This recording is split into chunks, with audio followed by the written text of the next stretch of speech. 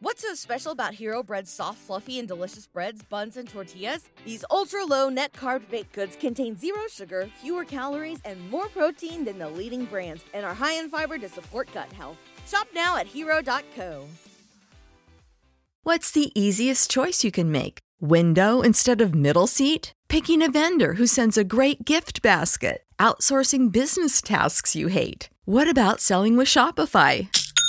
Whether you're selling a little or a lot, Shopify helps you do your thing, however you cha-ching. Shopify is the global commerce platform that helps you sell at every stage of your business. From the launch your online shop stage to the first real-life store stage, all the way to the did we just hit 1 million orders stage. Shopify's there to help you grow. Whether you're selling scented soap or offering outdoor outfits, Shopify helps you sell. Wherever and whatever you're selling, Shopify's got you covered. Sign up for a $1 per month trial period at shopify.com/try. Go to shopify.com/try now to grow your business, no matter what stage you're in. Shopify.com/try.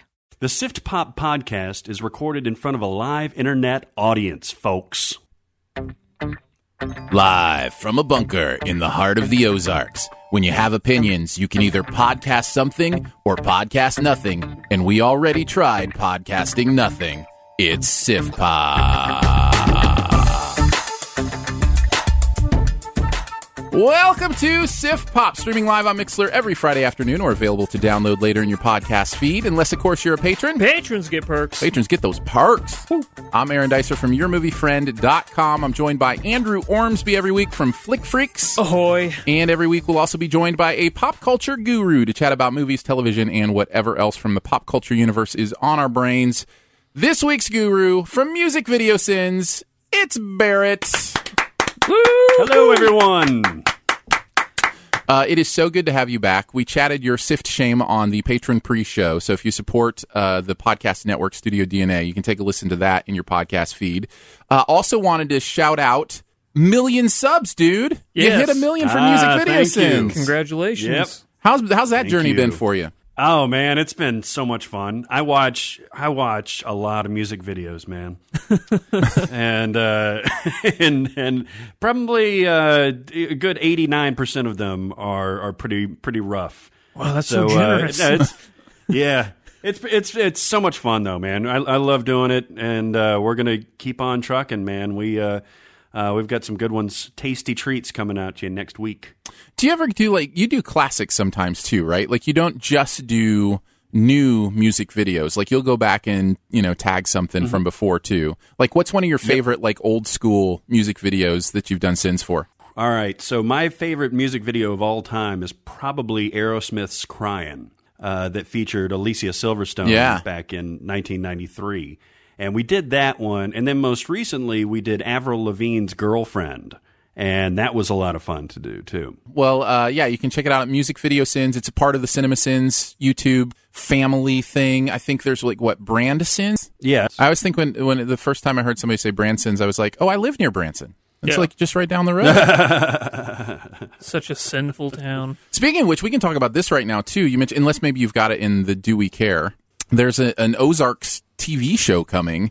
Oh, based here in the area. Is that in your Do We Care this week? No, I was just, bringing that up last night. That show looks so good. Yeah. Jason Bateman. Jason Bateman, and it takes place right here in the Ozarks. So Netflix original. It looks good. It looks like a Winter's Bone Fargo sort of thing. I like it. I really think they should, do all their press through us, right? We're right here in the area. All the interviews, everything should come here through Sift Pop, right?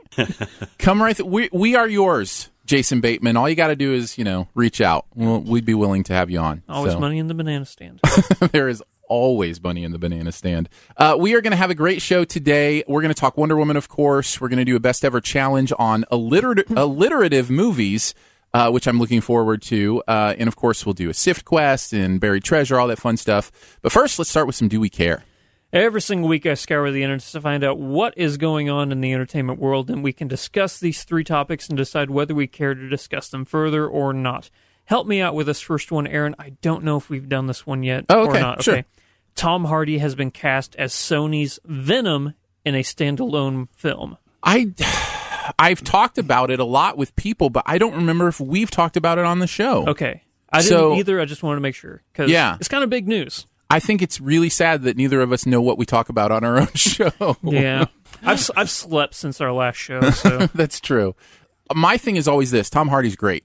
I don't have much more to say than that until I actually see the movie and then know, how things work out. What about you, Barrett? Well, I mean, he's developed a pretty good track record, I mean, even something as innocuous as Locke that was entirely dependent on his performance. So good. I'll probably go along with anything he does, Mad Max, The Revenant. He's got too good of a track record for me to really, turn my nose up at this. Yeah. Yeah, there are times when you hear of, actors you love getting involved in projects you wish they would rather not. I think it was actually Jeremy was tweeting something about something Haley Steinfeld was going to get involved in, and he was like, "No, Haley, no." Yeah. But for me, I don't know. I'm just a wait and see kind of guy. So if I love the actor or the actress, then obviously something drew them to the project, and if that was dollar bills, then fine, that was dollar bills, and maybe it won't be artistically worthwhile, but at least give him a shot. I hope it is. Venom is one of my favorite Marvel villains. He might actually be my favorite Marvel villain, so very cool. I just hope they do it right. Number 2, guys, strap in because Tom Cruise is once again going to take us to the danger zone because Top Gun 2 is starting next year. Nice. Is it coming out next year? I think they're going to start filming and then it will release the same year, I think. That movie does not hold up. That movie is awful. I think it's because it's a nostalgia factor for me at this time. No, I totally get it. I'm just telling you, the last time I watched that was, I think within the last year or so, it was on somewhere, someone was watching it, whatever, and I'm just watching it going, this is just bad. Is it the volleyball scene? Well, the volleyball scene's weird. Yeah, it's a little bit interesting, but even just the dialogue and the performances, I mean, Tom's great. He's usually great, but man, I don't know, it doesn't hold up well in my opinion. I just see myself as Goose because of the stash. It's not going to end well for me, Aaron. Give us a Top Gun hot take, Barrett. It's got great music. You got the Kenny Loggins stuff, and then you've got You've Lost That Love and Feeling moment in the bar. Yeah, so it's always fun to watch. There you go. But yeah, you're right. A lot of it does not hold up. Just throw on the soundtrack. Either that, or you can watch. Exactly. Just watch Hot Shots in theaters. 2018, the Top Gun soundtrack. Number 3.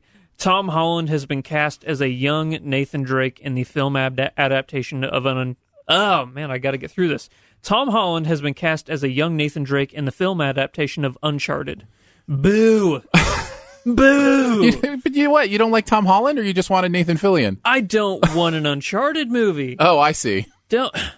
This is one of the... Because I'm always wanting there to be one good video game movie. Uh-huh. This isn't going to be it. It's too much like Indiana Jones to where they're just going to... People are going to knock it for being Indiana Jones. Tomb Raider's kind of the same thing, though, right? Like, it's the same idea. It's a female protagonist, and sure. Tomb Raider, I find, is a little bit more mystical than even... I think even Indiana Jones can kind of lean more towards realism. Did you see Indiana Jones 4? Besides oh, okay. Touche, Wilson. Well played, sir. Yeah. No, it doesn't bother me. I'll wait and see. And I do like Tom Holland from what I've seen him in, so yeah, he seems to do good work. What do you think, Barrett? I've never played that game, but video game movies don't have a good track record. Man, we just did Assassin's Creed for CinemaSins, and I've never seen a collection of talent so good that, and I'm arguing against myself with this Tom Hardy take that I had, but sure. that Fassbender and Cotillard and Irons. Who was it? Jeremy Irons. Jeremy Irons, yeah. I mean, and this guy, the director, had just done Macbeth like the year before. So anyway, with all of those people, right? Yeah. With all of those people, yeah, exactly. So I don't know. I never get hyped for any video game movies. We can always lean on Mortal Kombat as the one good. You can always lean on Mortal Kombat. That's the one good video. If that's the pinnacle, if that is it, that's the high water mark. Then that's a rough genre right there. All right. Well, thanks, Andrew. Appreciate it. Does that wrap it up? That's going to wrap it up. It was a quick Do We Care week. No, that's cool. Let's move on to talking about Wonder Woman. What is your mission? To stop the war. What war? The war to end all wars. weapons far deadlier than you can ever imagine. The war can be ours. Whoever you are in more danger than you think. I cannot stand by while innocent lives are lost. Be careful, Diana. Who is this woman? She's my secretary, sir. She's a very good secretary. Wonder Woman stars Gal Gadot as everyone's favorite Amazonian princess warrior in what happens when she enters the war-torn world of men with the help of Chris Pine and his band of quirky outcasts. It's an origin story for Wonder Woman. DCU putting a little humor into their world, a little lightness into their world, perhaps, and doing a solo story. Here's a question. How did it work out? Did you like it, love it, it was okay, dislike it, or hate it? We'll start with you, Barrett. What do you think? You know what? I kind of like this movie. Kind of liked it. Yeah, I had very low expectations, even though I saw that glaring 97% Rotten Tomatoes score as I was walking into the theater. Is it 97 on Rotten Tomatoes? It was 97 as of last night. Wow. I don't know, what's happened, but that means 97% of critics gave it a C+. Yeah. Exactly. But yeah, no, it was fun. I mean, they're hinged on Gal Gadot's. Is it Gadot? Is that her name? I say Gadot, but I don't know. So regardless, her performance, man, was just absolutely pitch perfect. I mean, this one really. She had the nice balance between like being a fierce warrior and then just enjoying it. I don't know. It was cool. It was a good movie. What did you think, Andrew? I loved it. You're in the loved it camp. I loved this movie so much. I am in the. I am just on the border of loved it. I'm right on that border of liked it, loved it. I had such a great time with this movie. You really liked it. I really liked it. You hit on a lot of it already, Barrett, and we'll go ahead and start, talking the good stuff. But we have to start with Gal because she is so perfect for this role. Yeah. And here's what I love about her. And I haven't seen this well done since The Force Awakens, a female protagonist that is super strong, super sturdy, and super feminine at the same time. Like, there's no sacrifice of herself as a woman or anything like that to become the strength. I get a feeling in a lot of especially older movies, the one I go to is Alien. You think of Ridley, you think, and Ridley's a great character, but the idea was often, okay, the woman who can hang with the boys, be like the boys, be strong and muscular and, those kind of things. And that's okay if that's who you want to be, but the women who are strong in my life that I know are, beautiful, graceful, strong, amazing women. And I love it when a movie can capture the fact that you don't have to sacrifice your femininity to be strong. And I loved that here, just like I loved it with Rey in The Force Awakens. Girl power is for real, man.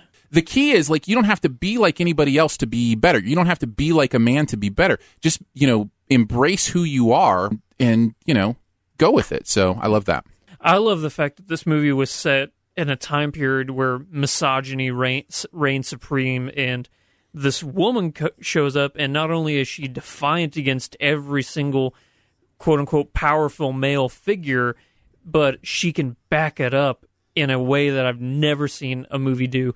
Maybe Furiosa and Fury Road, but I think that Gal takes it to a completely another level in this movie, and I absolutely thought it was fascinating. Yeah, I think we can get into talking about the action, kind of jumping off of that, because the action in this is really exhilarating. Yeah. There are a few nitpicky CG moments where you can tell, like, it's, pixels being thrown around the screen instead of a real person. But that's kind of few and far between. For the most part, I was really invested in the action here. As a DC fanboy, I got to say, knowing that Wonder Woman is the greatest fighter in all of DC, I had a very high bar set for, like, the combat choreography. Like, if she doesn't look like she's the greatest fighter of all time, then I'm going to be really upset. But she was so good. Did you like the action, Barrett? I really did. I mean, especially that middle piece where she's storming the front and everything. But what you can tell, you hit on it, Aaron, there is some obvious CG moments, and you can almost tell that Patty Jenkins, like, doesn't really have a big history of this kind of thing, right? And maybe doesn't have like this super fine-tuned things, but it's not like it's worse than anything we've seen in superhero movies before, though. So, but yeah, I thought they were exhilarating. She can ground. What I really love, and this was the only redeeming part of Batman versus Superman to me, is when they're fighting Doomsday, and it cuts to Wonder Woman being thrown in the dirt somewhere, and she breaks into this smile and goes right back in, and she's got that kind of thing as throughout this movie, where she's loving the battle. I love that. Yeah, absolutely. What else stood out to you? Chris Pine. He was so good. I didn't know what kind of version of Steve Trevor they were going to go for, but I think that he actually captured several different versions of that character that's been in the comic books. Like sometimes he's the protective one. Like I just need to protect you because you don't understand the world. And that's really what he was protecting her from. But at the same time, he's like, I know what you can do. And there are some times where he's just really funny. But Chris Pine has that ability to just, he's magnetic, really. Yes. So yeah, he's great on screen. He's so charismatic.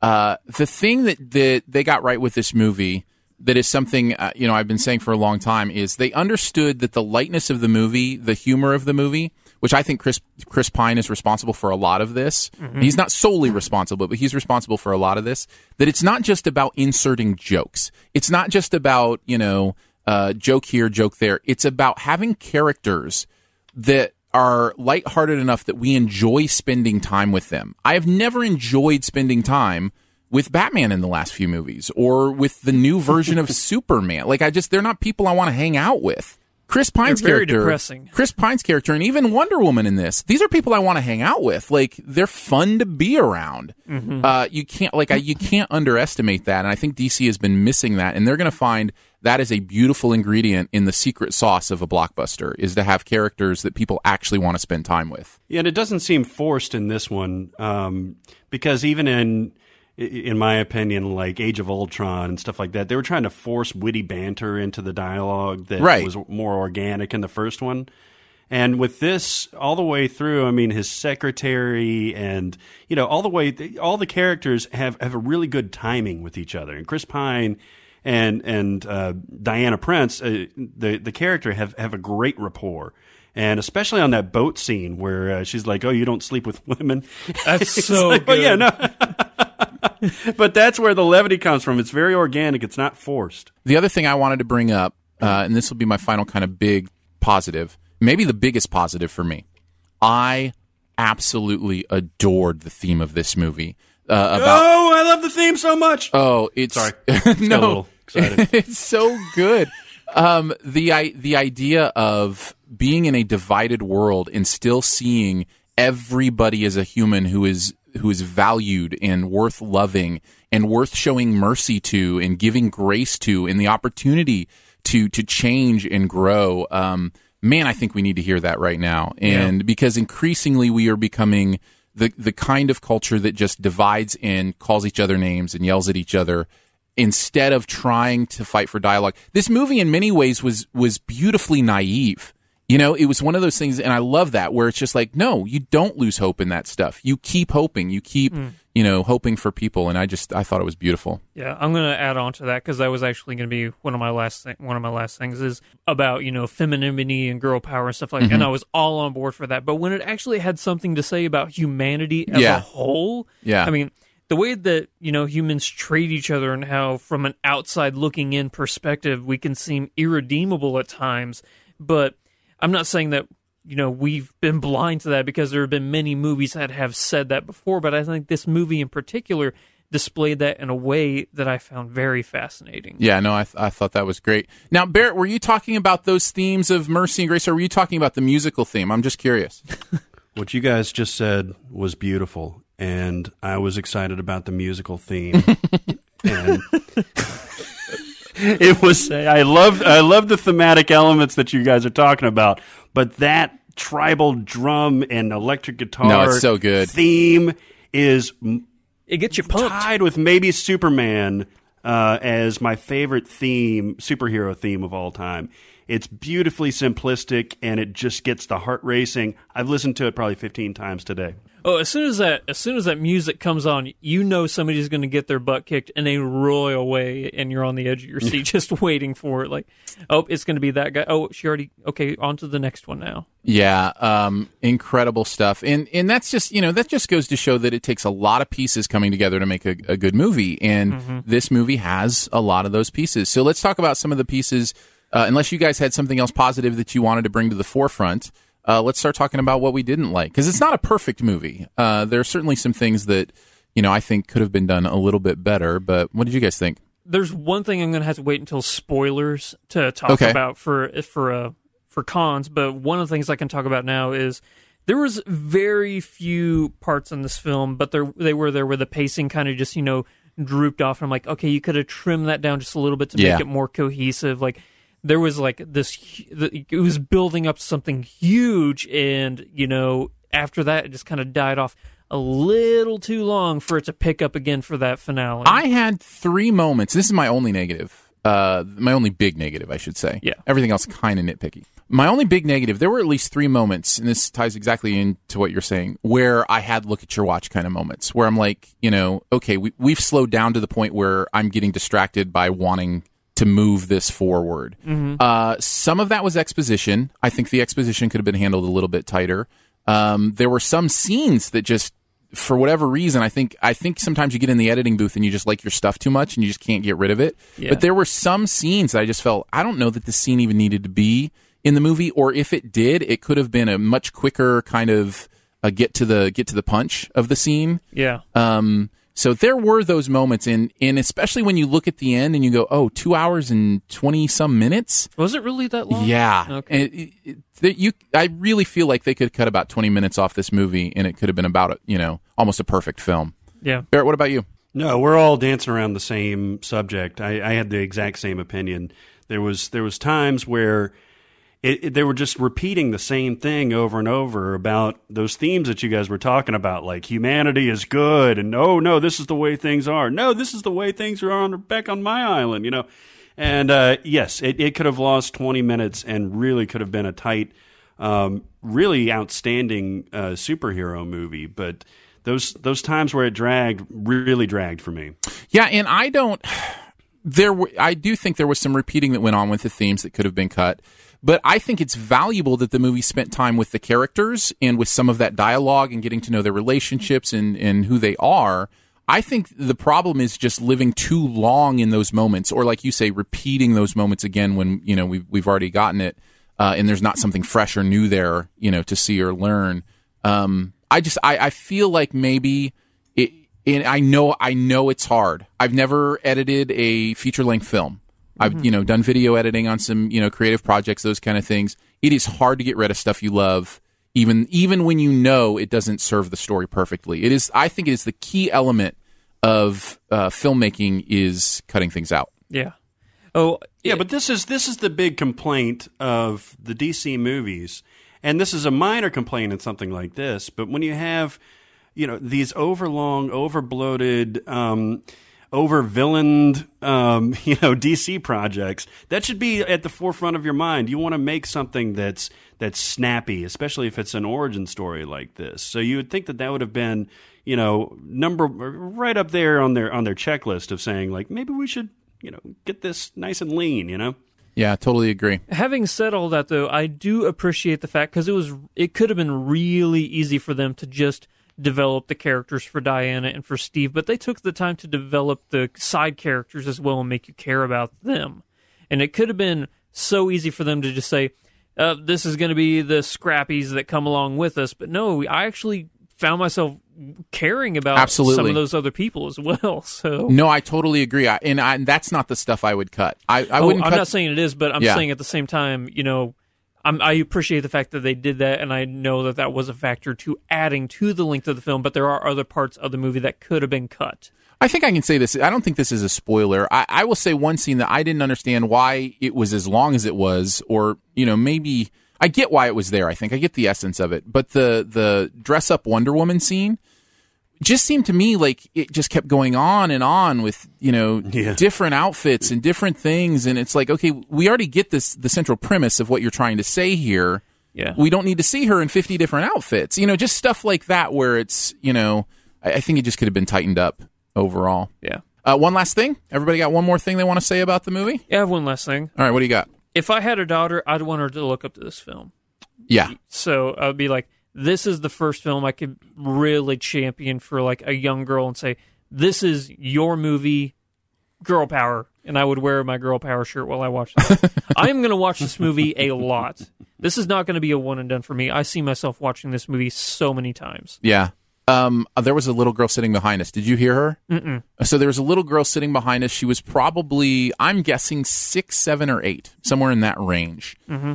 And she was having a good time, but she was asking questions through the entire movie. Was she? Yeah. And it reminded me that as much as it's awesome that little girls, have a superhero to look up to, it just reminded me that the way these movies are made a lot of times don't tell stories in a way that the younger audience are going to follow them very well. Yeah. And I thought that was a good reminder to me. I would say, teen. Yeah, well, I'd even say like 9, like that 9, 10, preteen and up kind of group, I think can get a lot from this movie. But younger than that, I think it's more just like cool things on the screen, maybe that kind of stuff. But I don't know. That was just the experience I heard through the voice of the little girl behind me. Yeah. So, what about you, Barrett? You got one more thing on the movie? I'll tell you what I did like was how they used the lasso of truth. Yeah. It's a weird thing to say, but they used it very thoughtfully. The times where it comes out are like needed exposition, and there's a really cool moment where Chris Pine grabs it himself and has a really fun moment. So I like that, man. It's the little details like that that really make something shine. Totally agree. My one last thing is that it is so wonderful to see DC make a movie like this. Yeah. Pun completely intended. Wonderful. It is also a little bit depressing because if we got this movie in an Aquaman movie that was made with this much care, in maybe even one of the other characters before we got Justice League, can you imagine how much better that movie would be? Even just knowing who Wonder Woman is through this movie has made me more excited to see that movie because I feel like I know who she is. That's what I always loved about the Marvel stuff is like I knew who Steve Rogers was from his movie. And so I had all that background in that kind of depth that I could lay on top of, the Avengers movie. Yeah. Does that make sense? Yeah. I actually like this movie way more than the first Captain America movie, and I'm making that reference because they're both period piece origin stories. Well, they're very similar. Wonder Woman in many ways is their Captain America. Yeah. And I like this way, way more than I liked. No, I would disagree with that. I still love the first Captain America movie. That's one of my least favorite Marvel movies. But anyway, we did see this in IMAX Laser, and I know we've championed it every single time. But if you have the opportunity to see a movie, I say this is a really good one to see in IMAX Laser. It was gorgeous. It was so amazing. Yeah. But yeah, I think you're right to make the comparisons to Captain America, and that's what I'm saying. Like to know these characters in that way before this other stuff happened. I mean, even Batman v Superman, like, to be able to have that come later, do the solo Batman movie with this new DCU Batman before you get into all that stuff. The rush to catch up to Marvel has hindered them in so many ways, and this is a nice first step to get out of that, but it's kind of depressing to know they could have handled it differently and had a much better, Are you afraid experience. It's going to be a one step forward, two steps back kind of thing with Justice League now? I don't know. I just know I would love to have the kind of experience with those other characters that I've had with Wonder Woman to really enjoy that movie fully. It's definitely a step in the right direction for the DCEU. Yeah, I ended up giving it an A-, so I really did enjoy it. But there are enough flaws that I wasn't going to kind of go into that hollowed ground of kind of the AA+ range. So, yeah. Where would you end up landing with it? A-. Yeah, somewhere around there too. Yeah. Barrett, you're probably around the B+ range. Yeah, exactly. I'd probably give it a solid B, and maybe if I watch it a couple times, a B+. I mean, it definitely is enjoyable. I really think I can't wait until we get into spoilers, but there's one big spoilery thing that bugs the bejesus out of me in this movie. Glad I got to keep that PG, by the way. We will get there for sure in spoilers.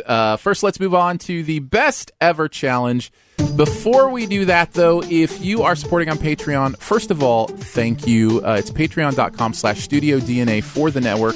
The support has grown in the last couple months to the point that once Danae is back, who's a big part of the Studio DNA podcast network, we're actually going to be adding shows to the network. So thank you for that support, growing the network. We appreciate it.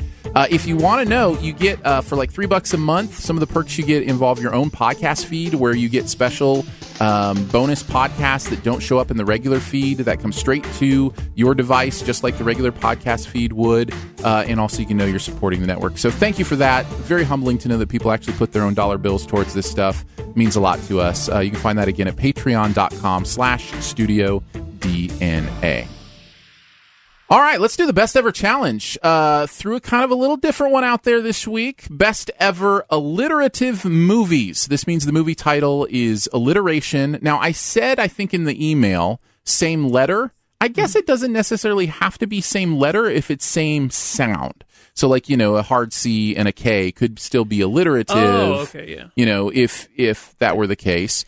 And you can go ahead and include words like the or of. Or for, yeah, kind of those article words. We'll go ahead and let those through. We'll do our best three, our top three movies, best ever movies with alliteration in the title, and then we'll also do some honorable mentions. Now, remember, if you have one higher than it's mentioned from someone else, feel free to say Trump, and we'll wait and talk about it when it's your turn. Yeah, I'm just going to say right now, I wrote down 15. I'm not going to list them all, obviously, but I just couldn't stop writing because there were so many good ones. But I found this really fun to try to think of these.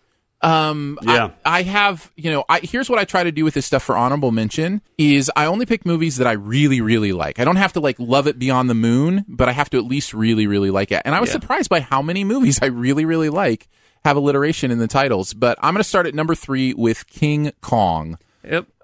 King Kong. Oh, wow. And I'd say go ahead and pick either one, although I'm primarily talking about the first one. Yeah, the 38. Yeah. The one that was before any of us were born by many, many years. Very groundbreaking with its use of stop motion, with, just kind of the emotion it put into it, the idea of this, giant villain not being a monster, but, actually being protective.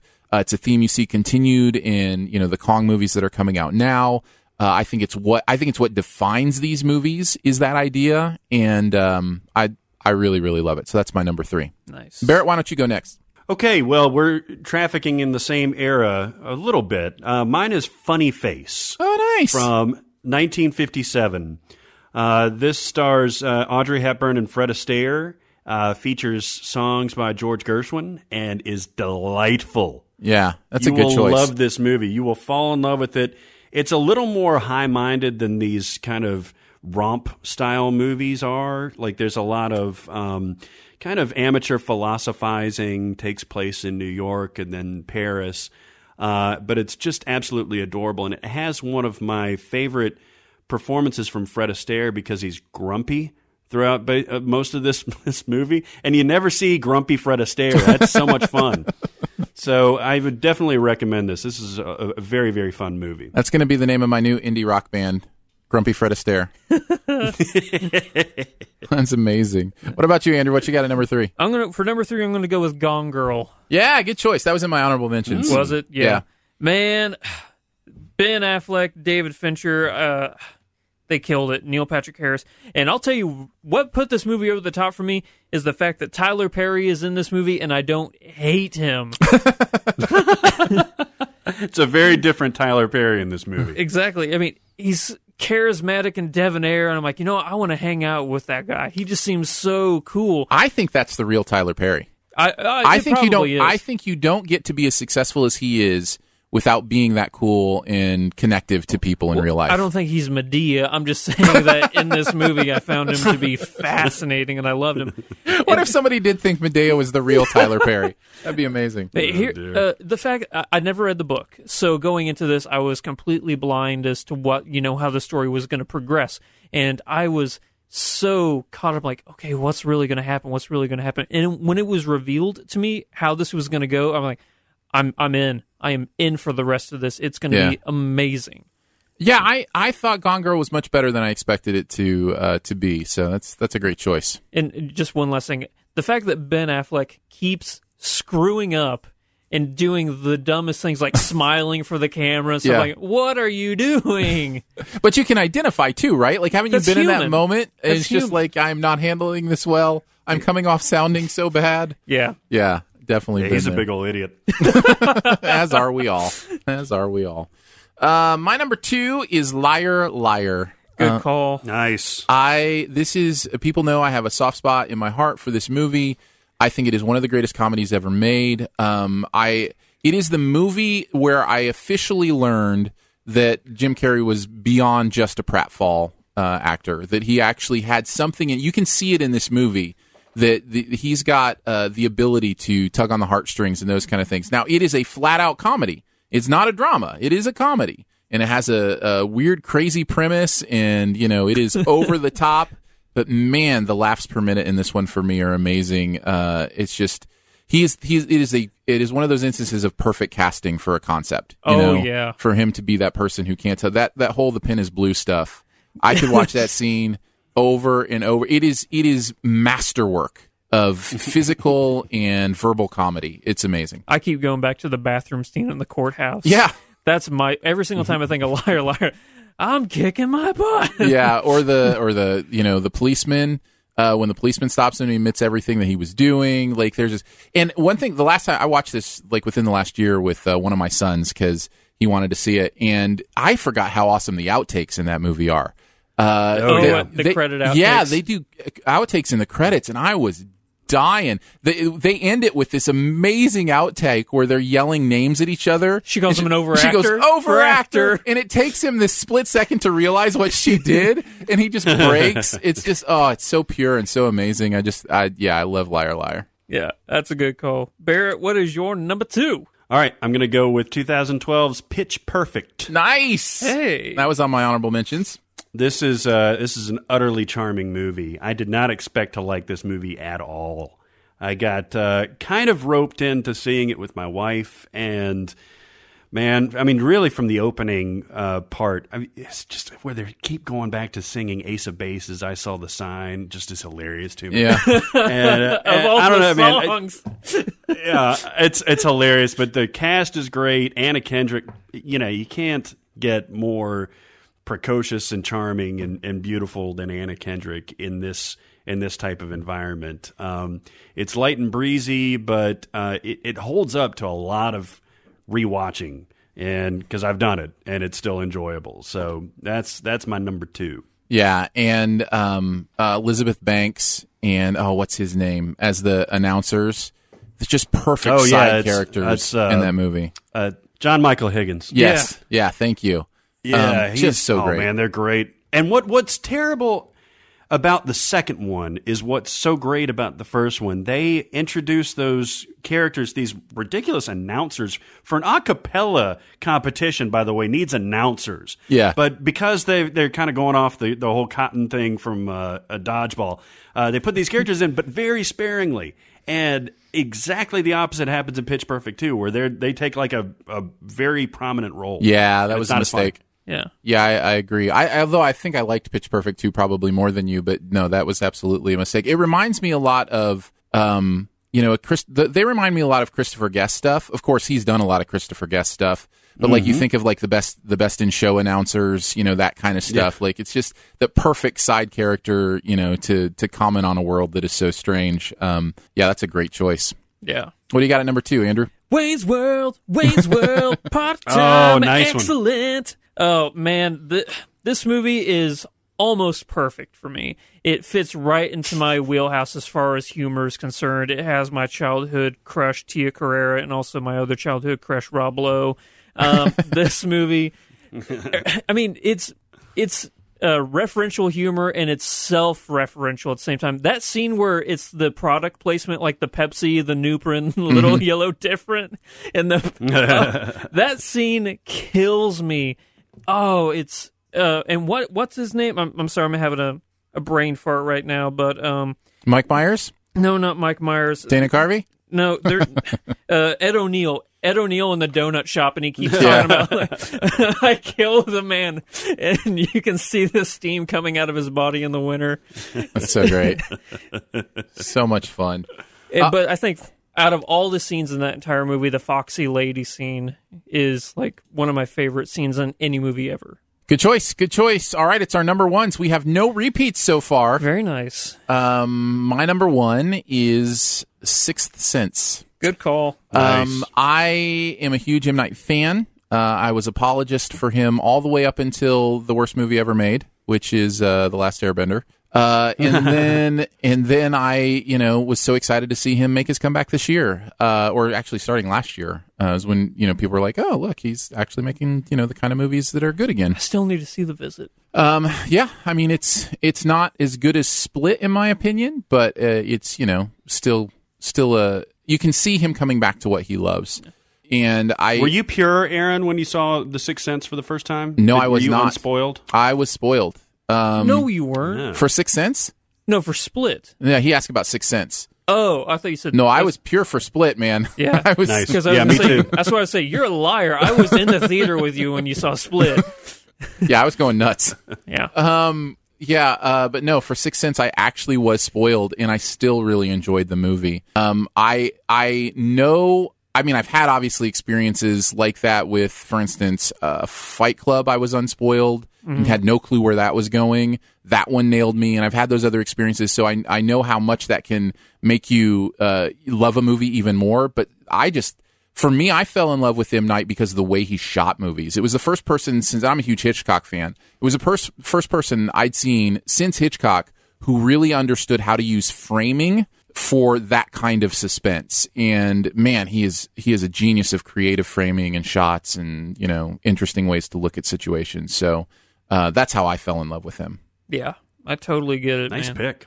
Thanks. It's one of the scariest movies I've ever seen just because I hate ghosts. Yeah. They freak me out. Yeah. I don't believe in them. I don't believe in them, but they still freak me. I don't know how that works, but... I still think Bruce Willis is the perfect actor for M. Night. Like, I feel like M. Night's kind of like slow and sturdy suspense, speaking of alliteration, is perfect for kind of Willis's wheelhouse. I'm just like alliteration all over the place. What's your number one? So speaking of scary movies, my number one is Dawn of the Dead. Yeah. That was on my honorable mentions. Surprisingly, this is the 2004 version. This is the one that was directed by Zack Snyder and written by James Gunn. Wow. I love it. I'm not like a huge zombie movie aficionado or anything like that, but I do like apocalyptic movies. And this one is, really it's a social satire because it's set in a mall and everything. And it's, of course, all these different personalities trying to figure out how they're going to react to this zombie apocalypse. But it's really well paced. It's really well shot. Sarah Polley turns in a good performance, and it's just really fun. It's the most fun that you will ever see with zombies eating somebody's face off. That movie hits the ground running, pun intended, because it starts you off as, it's going down. And I say running because this is the first time I can remember zombies running in a movie, and it freaked me out. I'm like, they're not supposed to do that. Yeah. I think the most... Yeah, because it was 2007 was 28 days later, I think. Right? No, that was 28 weeks later. 28 days later was 2002, I guess. Oh, was it really? Right? So I guess that was first. But this is such a different take on the Romero zombies that are just, the number is the threat and not their athleticism. I think the most fun I've ever had watching zombies eat people's faces off is Shaun of the Dead. Shaun of the Dead. Yeah, that was a lot of fun. Yeah, that's true. It's a pretty amazing movie. What's her name was in Wonder Woman? The secretary? Was she in Shaun of the Dead? Yeah, she was Diane, the actress. I don't remember that. Okay, so the secretary in Wonder Woman. Yes, she's the blonde. She was hilarious, by the way, in Wonder Woman. Yeah, she was great. She's the actress girlfriend in Shaun of the Dead. Oh, nice. Yeah. I'll have to rewatch. Very cool. Yeah. That just leaves you, Andrew. Now, what's your number one? V for Vendetta. Oh, nice. One of my favorite movies of all time. Cried my eyes out because of how powerful the first time I saw it, like in theaters, I'm like, wow, this movie has something to say that for some reason I just really related to. Maybe it was because the Afghan and Iraq War had just started whenever that movie came out, and I had a lot of friends who joined the army and were over there, and I'm like, and I was in, that early or that late teen kind of, I'm against the world kind of mentality. Mm-hmm. Yeah. So maybe that's why that kind of whole that totalitarian government thing, and I'm like, oh, this is what we're heading toward. I was an idiot back then, obviously, but I was like, oh, this is where we're heading right now, and this is going to be, this is a documentary pretty much. But for some reason, even though that part of me faded away, Hugo Weaving's performance, despite the fact you never see his face, is one of the most prominent performances for me that really stands out. Natalie Portman kills it. She is so good. That's one of my favorites. I don't know as humanity will ever be beyond. I hold out hope, but I don't know that we'll ever be beyond the idea of governments being corrupt and anarchy being something that feels attractive. There's an attractiveness to the idea of just blowing up the system. And I think V for Vendetta speaks to that. I think that will always be a part of humans governing other humans. That's just the way it's going to be. So, nobody has discovered the perfect government, and I don't know that anybody ever will, because it's just, it's a difficult thing, especially when you're dealing with a mass scale, like big countries and now a world that feels closer than it's ever felt before, right? Like this world it feels smaller than it's ever been because of technology. Yeah. And yet we have to figure out how to govern each other, and that's a tough thing. So. Yeah. And if your government has John Hurt in a creepy, big screen, then you're headed in the wrong direction. England prevails. Nicely done. Well, let's throw out some honorable mentions. I'm going to go ahead and throw out a bunch, and then you can cross them off your list, Andrew, if you've got them. We'll just kind of none of us mentioned Batman Begins. That was going to be one of them, yeah. Which I think is one of the better ones. Vegas Vacation. I guess, yeah, you could count that, yeah. Donnie Darko is another one nobody mentioned. Not a fan, but I will allow it. My second Jim Carrey movie in the category, Dumb and Dumber. I'm going to mark it off. Fast Five. Going to mark it off. Good movie. Blues Brothers. Nobody mentioned the Blues Brothers. Wanted to make sure we get that in there. Mad Max. Mark it off. One of my favorites, Mystery Men. Ben Stiller. Yes. Nice. I rewatched that the other day. You know what? It holds up. I think so too. I think it's a really fun movie. And then I realized that Michael Bay is in that movie. He's one of the frat brothers. There's a lot of weird cameos in that movie. Yeah. Yeah, man. Ben Stiller, I don't think enough has been said about his career, because he really has an interesting career.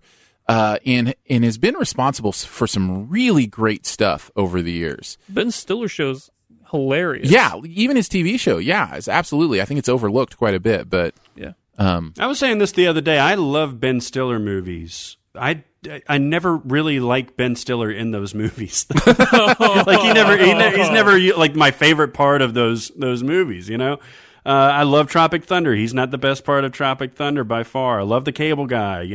He kind of steals the show as the Stan and Sam Sweet thing. But I don't know. I think he steals Dodgeball. I think that's his movie. A lot of people. That's a good point. Yeah. Did you have any others you're going to mark it off? I have just a couple others. Beauty and the Beast, and let's see, Matchstick Men. Then in the chat was mentioned Seven Samurai, which I think is a good choice. And somebody mentioned Kiss Kiss Bang Bang, which doesn't technically count, but I get it. I get where you're going with that. Yeah. And then the only 3-word title, like 3 alliterations, like, not including the articles, that I had in my list was Horton Hears a Who. And nice. I did enjoy that. Well, that's actually a third Jim Carrey movie. Look at that. There you go. Horton Hears a Who. I did think about What Women Want, but that wasn't a great movie. I'm surprised you didn't put Baby in the Corner with Dirty Dancing. Dirty Dancing? Yeah. I'm not a huge Dirty Dancing fan. Oh, well, you're allowed to be wrong. It's okay. What about you, Barrett? Do you have any in your honorable mentions that we haven't mentioned? I've got a quadruple one for you. Martha, Marcy, May, Marlene. Oh. Wow, I don't even know if I know what that is. Oh, that's an Elizabeth Olsen movie about a woman that grew up with or has spent a lot of time with a cult leader and is trying to reintegrate into society. It's very interesting. I had heard about that movie. It's obviously heavy, but it came out a few years ago, and it's very, very good. And the other one, which is just kind of, for whatever reason, I love this movie, and I shouldn't, Saving Silverman. Yeah. You're allowed to like that one. Yeah, if it's their affection for Neil Diamond or what it is, but Arlie Ermy and Jack Black and Steve Zahn and Jason Biggs, I just love it. I love it. You don't need to do the it does the for you. Mentioned in the chat, Bad Boys, Hudson Hawk, Beach Blanket Bingo. There's another 3 words. Hudson Hawk is one of my dad's favorite movies, and I give him crap for it all the time. David in the chat throwing out some 3 words or more. House on Haunted Hill. Yeah. Fahrenheit 451, although the 1, I don't know if we would count that. Bye Bye Birdie's a good choice. Yeah. That's a good musical. And then he mentions Debbie Does Dallas. I got 2. Ooh, nice. Yeah. Could you count Guardians of the Galaxy? You sure can. All right, there we go. And the Muppet movie. Oh, yeah. We're moving right along. Man, I hadn't thought about Guardians. I might have put that above King Kong. Would you? Really love the original Guardians, yeah. Yeah. Nah, probably not. It's probably still be in my honorable mentions. Well, there you go. The best ever movies that feature alliteration in the title. I love it when we all have 3 different ones. Like, no repeats. Like, 9 different movies in our top 3. That's really great. good. That's a lot of fun. Yeah. Let's move on to the Sift Quest, where you get to ask us a question each week. The Sift Quest this week comes from Twitter. So fun.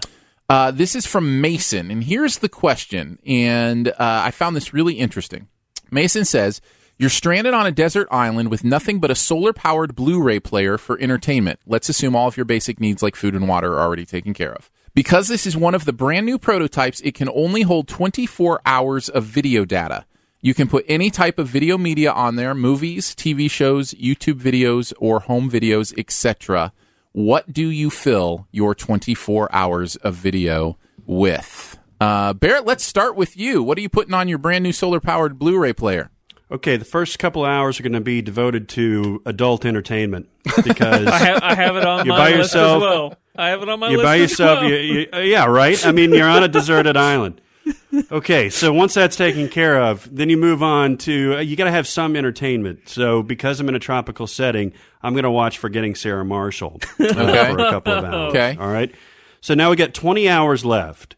And those 20 hours are going to be devoted to watching YouTube videos of how to escape a deserted island. That's 20 hours. 20 hours worth, huh? I should know how to do it after that, right? I actually, one thing on mine was how to build a raft. That was one of my YouTube videos that would definitely be on there. How to build a raft. There's a YouTube channel. It's called Primitive Technologies. It's this kid who just builds everything from scrap. He doesn't use any tools. He makes tools out of rocks and sticks and stuff. It's one of the most fascinating channels. He doesn't talk or anything. Definitely look it up if you're interested in that. Very cool. What do you have? I have 12 hours worth of friends and family recording messages for me to be on the island. Listen, if I'm going to survive, I'm going to need a reason to live, and I'm going to go back to that stuff more than I'm going to go back to the entertainment and those kind of things. So that's interesting. I think that 12 would break hours me. though. Well, I listen. This is what I figured. I figured I would give my closest friends and family, because it doesn't say that you can't prepare for this, so I would give each of them, I would tell them the situation, that I was, going to be on an island forever, and, I needed the will to live to get back to them, that kind of thing, and just record for as long as they wanted to for me to see at some point when I'm out there. And so then I would have them to kind of, divvy out for those first few months and say, okay, now I'm going to hear from, my dad. And so I figured there'd be about 24 people, about half an hour each. That's kind of what I figured would take up about 12 hours. Your family is way more entertaining than mine is, apparently. Well, see, here's what I don't feel like entertainment would be my main thing I would need. I feel like I would need to know that there were people that I was connected to that loved me, those kind of things. I think that would break me. Instead of, push me harder. I don't know. Otherwise, I feel like I start, drawing a face on a volleyball or something. You know what I mean? It's just the actual human contact. Then after that, I had 2 episodes of Mystery Science Theater. And I would, pick my favorite 2 episodes of Mystery Science Theater because, there's something about being able to watch a movie and also kind of laugh along with friends at the movie that I would feel like I had companions again that were, with me, having this experience. Yeah. And plus it'd be a good way to laugh. And then the rest of the time I would have, well, I did have an hour of YouTube videos on how to build a boat, those kind of things. So when I was, wanting to escape, I could do that. And then the rest of the time is the X-Files, because I never get tired of the X-Files. So I'd have about seven episodes of the X-Files that I would pick, including Clyde Bruckman's Final Repose. But anyways, I'd pick my favorite X-Files episodes. Nice. I went from this with the idea that I'm not going to leave the island, because I thought that's like we're stranded forever. Forever, so yeah. I didn't know like you could have YouTube videos to like get you off the island, because for sure I would have done that instead of all this list that I made of just pure entertainment. So I'm having the full 9 hours of the Lord of the Rings trilogy, because an incredible journey. That's inspirational. Yeah, exactly. That is. Yeah. That's a good choice. Then I'm going to have The Good, the Bad, and the Ugly for a couple reasons. One, it's my favorite movie of all time, and two, it's my mom's favorite movie of all time, so I could have that kind of connection there as well.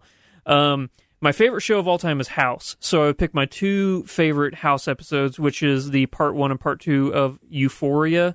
It's such a good part episode. And then I'm going to pick my favorite comedy of all time, which is Hot Fuzz. Just, because I'm going to need something to make me laugh all the time. A lot of these are going to be things to make me laugh, just to keep me, sure, light-spirited. So I'm also going to have the complete first season of Harmon Quest, which is only 3 hours. So I can go through the full season 1 and just be entertained. Then, since there's probably going to be an ocean around me, because I'm on an island, I'm going to be having Finding Nemo. Just, Nice. And then I'm going to fill 2.5 hours with Rick and Morty. Okay. As much as 2.5 hours can get me of Rick and Morty. Then I'm going to have the 1-minute clip of Tracy Porter intercepting Peyton Manning to clinch the Super Bowl 44 for the New Orleans Saints. And then I have an hour left, and I'm going to fill that with stuff I can't mention on this podcast, but it gets lonely on the island. You gave me some thoughts. Now I want to change some of my answers. I want to trade in some X-Files episodes for Singing in the Rain and La La Land, because those are my two favorite musicals, and there's something about music that doesn't get old as fast as like a movie does. Like there's something about being able to sing the songs, the rewatchability, that kind of stuff, and there's such a lift of the spirit. So I'm going to trade a couple episodes of the X-Files in for those. Good call. Anything else you wanted to add on that? Well, now that I know I can get off the island, I'm going to get rid of some stuff. Probably hard. Listen, even if I can't get off the island, I want to make sure that if there's an opportunity, there's a tanker that drives by in the ocean, I want to know how to get on that sucker. Yeah. Throw a How to Learn Morse Code video on there, yeah. All that kind of stuff. That's a good idea. Well, thanks, Mason. We appreciate the Sift Quest for this week. Thank you so much. If you want to get a question or a debate, solve a debate you're having with a friend, whatever the case may be, feel free to hit us up. You can do that on Twitter. I'm at Aaron Dicer. Mason's question was a little bit long for regular Twitter, so he actually DM'd me on Twitter. You're welcome to do that as well with your Sift Quest questions. You can also hit us up by email if you like. feedback@siftpop.com. We'll get the job done, and we'll have fun discussing your Sift Quest. All right, on to the buried treasure, guys. What is that one thing in any area of pop culture that you want to let people know about this week? Who's going first? Why don't you go first, Andrew? I'm going to go with the movie. It's one of my favorite movies of all time, and it was just on TV the other day, and it had been forever since I've seen it. Tony Scott's Man on Fire, starring Denzel Washington and Christopher Walken. Love that movie so much, and it's, the hunt to try and get the little girl back. Dakota Fanning does a great job in that movie. I think that's one of her first film roles, actually. But this is sad Denzel, and whenever he does sad Denzel, I think he just, is so magnanimous and magnetic to watch. I think he's brilliant. Christopher Walken, being Christopher Walken, you can't hate the guy. And I really loved Tony Scott movies. I thought he had a very interesting way of actually filming his movies. And the city itself in Mexico, it really became a character in that movie. And just his whole journey of trying to get that little girl back, and how he just would stop at nothing. And he was just a force. It's a great movie. He was a force of nature. I love that movie so much. No, that's a great choice. I'll let you go last, Barrett. I'll go ahead and do mine. My buried treasure is I'm getting my Netflix right now. They have released so many new seasons of stuff that I love, and so I'm like 3 or 4 episodes into House of Cards' new season. I binge watched the entire new season of Kimmy Schmidt. Loved that. I'm about 5 episodes into the new Master of None season. All 3 of those are shows that continue to amaze me. Although I have to say, House of Cards so far hasn't really grabbed me, and I wonder if a lot of it has to do with the political environment we find ourselves in for real right now. That's kind of the problem with that show at this point. And so it hasn't necessarily. I'm not necessarily enjoying that as much as the others. But man, is Kimmy Schmidt a well-written show? That show is so brilliant. There's so much I love about that. It makes me okay that 30 Rock isn't around anymore, because it's got that same kind of thing, and I feel like, okay, at least I'm getting that really sharp, brilliant humor somewhere, you know? Yeah. And I mean, I think they're both Tina Fey, aren't they? They're both Tina Fey. Yeah, so I guess that makes total sense. But in Master of None, I thought the first season was good. I think the episodes I've seen so far this season are great. Like, he is approaching... Absolutely. Aziz is approaching this next level of really exploring some truth in his life and in what it means to be human, and doing it in a really creative way. I'm really enjoying Master of None as well. Yeah, no, that second season is absolutely... It'll blow you away. Yeah. What do you got, Barrett? What's your buried treasure? Well, I've got the actual media, but I've got a way to consume it too. So what I would recommend is for everyone, right before they go to sleep, is to watch 1997's Face Off. Because you're going to be a little bit silly, you're going to be a little bit punchy when you're about ready for bed, and it's going to be hilarious to you. This is prime Nicolas Cage, this is prime John Travolta, and I really am convinced that even though he's won an Oscar for something else, I don't think Nick Cage has ever had a better acting job than that drug scene in Face Off, when he like swallows the powdered whatever it is, and is like, I'm going to take his face off. And oh my God, he's stumbling around. It's gorgeous. You should watch it. Barrett, you've obviously never watched Left Behind, because I mean, Nick Cage in the Left Behind movie is just premium Nick Cage. So I think he literally has a phone hanging off of his ear during that movie, doesn't yes, he? I think he literally does. My go-to Nick Cage is Wicker Man. Nice. Not the bees. The bees. What an interesting dude, man. I just wow. He's been in some great movies, in some awful movies, and awfully great movies. Some awfully great movies. Yeah. So, way to go. Great suggestion. So, not only Face Off, but you have to watch it right before bed. That's the buried treasure. That's right. All right. Good to know. We did it, guys. Oh, hey. We did a podcast. Yeah. Congratulations to all of us. We all deserve pats on the back. Thanks so much for joining us today for Sif Pop. It is part of the Studio DNA podcast network. You can find out more about other live and later shows on the network by following the feed at mixlr.com/StudioDNA. That's mixlr.com/StudioDNA. Huge thanks again to today's guru, Barrett from Music Video Sins. Thank you, guys. It was a lot of fun. Yeah, what do you got to let people know what you do? What do you got to plug? Well, if you like you some podcasts, we got one of them too. It's the Sincast, SINCAST, and it's me and the boys from Cinema Sins talking about movies. Occasionally, you'll get a reference bomb to an Aaron Dicer, and the YouTube channel is YouTube Cinema Sins or Music Video Sins.